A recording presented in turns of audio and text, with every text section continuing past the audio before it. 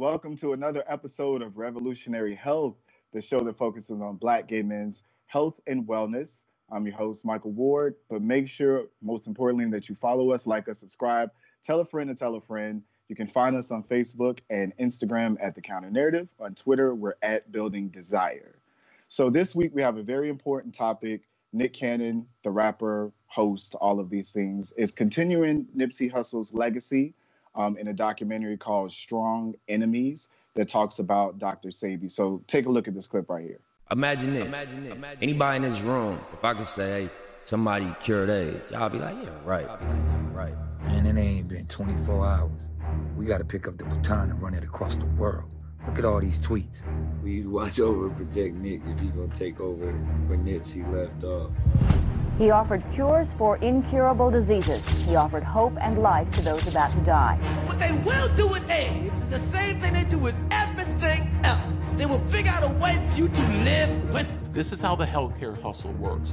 We bring you in, you're sick, we start you on treatment protocols that are many times more toxic than what we're treating you for. It just is mind-numbing to see how we can allow people like this to come among us, poison us, and then live comfortable lives.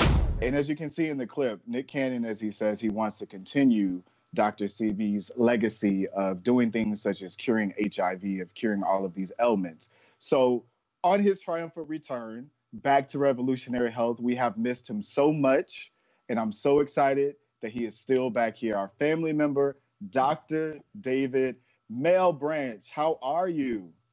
I'm happy to be back, Michael. So I'm just excited. It's been a minute, a few months. Had some things going on in life. There's a little virus that's going around. I don't know if you've heard about it. Just a little thing. Little stuff. And I'm connecting in remotely from New York. So I'm glad to be back with everybody and with the CMP family. Glad, and we're glad to have you back. Thank you so much for doing this. So as you've seen in the documentary, Dr. Sebi is making these claims as far as curing HIV. So I just wanted to start pretty much, what is the current stage of us curing HIV?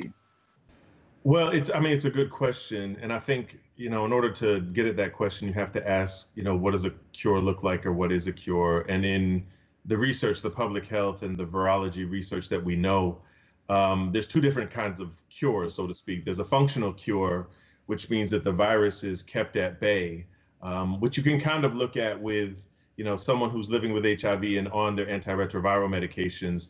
The virus is not actively reproducing and causing a lot of problems. So that's considered kind of a functional cure. And it's kind of analogous to what we say about cancer being in remission. So that would be what is called a functional cure for HIV. And then when we say, there are other words for it, but there's one term called a sterilization cure, which means that HIV is completely eradicated from the body. And in that case, what that means is someone could go off their HIV medication and the virus is completely eradicated. And so the only case that we really know that actually achieved that kind of sterilization cure was that gentleman called the Berlin patient who suffered from leukemia and had a bone marrow transplant, and the donor for the transplant actually had a receptor mutation on his T cells that didn't allow HIV to attach. So when they did that whole bone marrow transplantation, he actually assumed the other person's bloodlines, and if there's no receptors for HIV to attach to, HIV can't replicate. The problem with a cure is that there's something called reservoirs, which are basically hiding places. So sometimes HIV can get into a T cell or other immune system cells or spaces in the body and basically hide out or be inactive for a long period of time, and then they can activate later on. So even though someone's undetectable, there may be kind of a latent, HIV infection kind of brewing, but you just can't detect it, and it may sprout up at any time. So the goal of the cure is to eradicate all of that, both the viral load in the bloodstream that we typically detect with a lab test, and then also kind of those hidden reservoirs that we're talking about that can be careful. And as of right now, as we're speaking and recording this, we don't have a sterilization cure, so to speak, that's widely available for people at this moment. Right. So when it comes to the patient that has been cured of HIV, are scientists or practitioners taking anything away from that would bring us closer to a cure? Yeah, it's a great question, because we want to kind of get to that point. The problem is that bone marrow transplants have a lot of side effects, potential side effects. It's basically you're replacing your whole cell line that creates red blood cells, white blood cells, cells that cause you to clot after you cut yourself, with somebody else's. So you can imagine there's a whole slew of side effects that come with that and potential complications. On top of that, bone marrow transplants are very timely and very expensive. So you can't just say, let's just get bone marrow transplants for everybody and that'll be the cure to HIV. Like, it's not going to cut it. So we have to do these things and find other things. But it tells us a lot about receptors, about mutations of receptors on our T cells, how HIV works, how it attaches, and gives us some clues of what we can do to kind of navigate a cure in the future, whether that be through a vaccine or through some other mechanism. So it's promising, but I think we're still a long ways away from a cure. Yeah, definitely. And prayerfully, I hope that we do reach the cure. One of the things that I saw in the documentary too, as I watched it, is, of course, we have all of these celebrities that are in the documentary, and we love them all. You know, we want to show love to them all. But these celebrities have the power to change and to give us information and all of those things. And so a lot of what is in this documentary is saying that we found a cure for HIV, which I believe Dr. Sebi believed that we can achieve a cure by having a plant-based diet or eating these certain herbs or vegetables, a lot of things like that.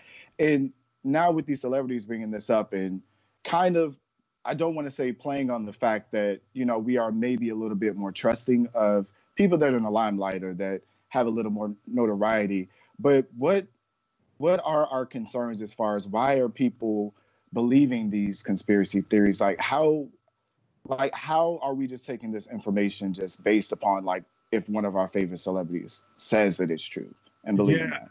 I think we're willing to take it, you know, as Black people, we're willing to take the word of a fellow Black celebrity or someone that has some notoriety to their name over kind of the white or non-Black scientist. And we have to kind of delve, you know, your question is great because it has to delve into the situation of why do people, especially Black people, why do we believe or embrace conspiracy theories? Why do we kind of hang on to these things? Why do we cling onto them so fervently as opposed to other groups? And I think, of course, it's going to go back to the history of kind of medical experimentation on Black bodies, the present of medical experimentation on Black bodies, and even tying it into the coronavirus thing. There's a video that's circulating on social media, I don't know if you saw it, with some French researchers, white French researchers talking to each other about how they want to use an experimental medication for coronavirus. And they're saying that they should try it in places in Africa. And the guy made the analogy that similarly to how we tried for AIDS treatments on prostitutes, because they were putting themselves in high-risk situations. So the analogy was that prostitutes were engaging in high-risk behavior and Africans don't have access to the masks, being able to physically distance, some of the other things that they were making a lot of assumptions on. So their attitude was like, well, let's go ahead and, you know, just try this medication in Africa.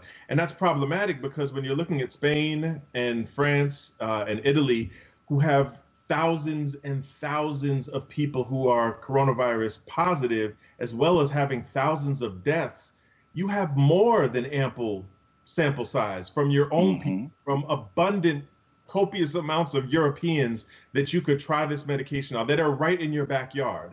So it just goes to show you that, like, when we talk about historical distrust of medical facilities, medical knowledge, public health officials, and medications that are pawned out to us as cures, this is not something that's just in history. This is very much present day because people will still pull this bullshit now. And so, you know, of course you're going to listen to somebody that says, well, I have another option for you, or people are hiding the truth from you, or we have some kind of other thing that's going to work better for you. Everyone's going to cling to that because it's like, well, I don't trust these folks because we know what they think of us. They don't respect our bodies. So I'm going to go with the other Black person that's telling me there's a cure, but everyone else is hiding it. So I think it's easy to dismiss a lot of people as saying, oh, they're hoteps, or, you know, it's conspiracy theories, or they're just crazy. I think the way we should be looking at it is that a lot of us have gone through a lot of trauma in our past, are going through a lot of trauma currently, and this shit still happens today, so it's actually pretty justified. So I think we'd have a better conversation if we talk about understanding all the context of this and why people embrace these things rather than just pathologizing one group or the other. You know what I'm saying? So it just kind of I think it does a disservice to all of us by not really looking at the totality of it. Right. And I think too, for me, a lot of it comes from understanding that a lot of celebrities, musicians, athletes, all of these things are great in their respective fields. But when it comes to the field of medicine and public health and all of these other areas, we have to be very cautious about where we get our information from. As you said, we see right now going on with coronavirus that there's so much misinformation. I didn't see the video that you were talking about, but I have people sending me videos in my DMs and all of this stuff that's like, there's a cure, they're hiding it from us, all of these things. And it's so easy now to get this misinformation. And one of the things that I fear is that even with them saying that there's a cure out there, it furthers stigma of people who are living with HIV or people who are in the fight every day that are finding the cure of HIV. So I just want to speak to that for a second. How do we feel like these things really contribute to the stigma that's around people living with HIV? With the stigma, I think it's kind of more of a thing about, well, okay, so none of this stuff that we're doing is working. And so it actually stigmatizes not only people living with HIV, but also stigmatizes the actual scientific advances that have happened, that are working, that are leading us to a cure. Things like post-exposure prophylaxis, or PEP, pre-exposure prophylaxis, or PrEP. And, we have all these things, treatment as prevention, like we have all these things. So when we do this, it kind of serves as a disservice to the actual science that is happening. And I want to be clear, when we talk about this, I think there's room to do both. Like we can eat and walk, or walk and chew gum at the same time. We can do all these things at the same time, because yes, absolutely, the pharmaceutical company should be critiqued, should be criticized. We should look at them with a lens of kind of, yeah, you guys are just doing this for profits, right? But we also should look at the fact that capitalism is a concept, and also the exploitation of Black people by other Black people in the sake of white supremacy and other things can actually trump this as well. So with the same lens that we should be critiquing Gilead and Merck and Abbott and all these other pharmaceutical companies, we actually should be critiquing with the same lens and the same degree of analysis the people that are coming to us and exploiting the fact that they look like us, that they share a same bond with us, and pawning these kind of medical elixirs or anything like that that haven't been proven.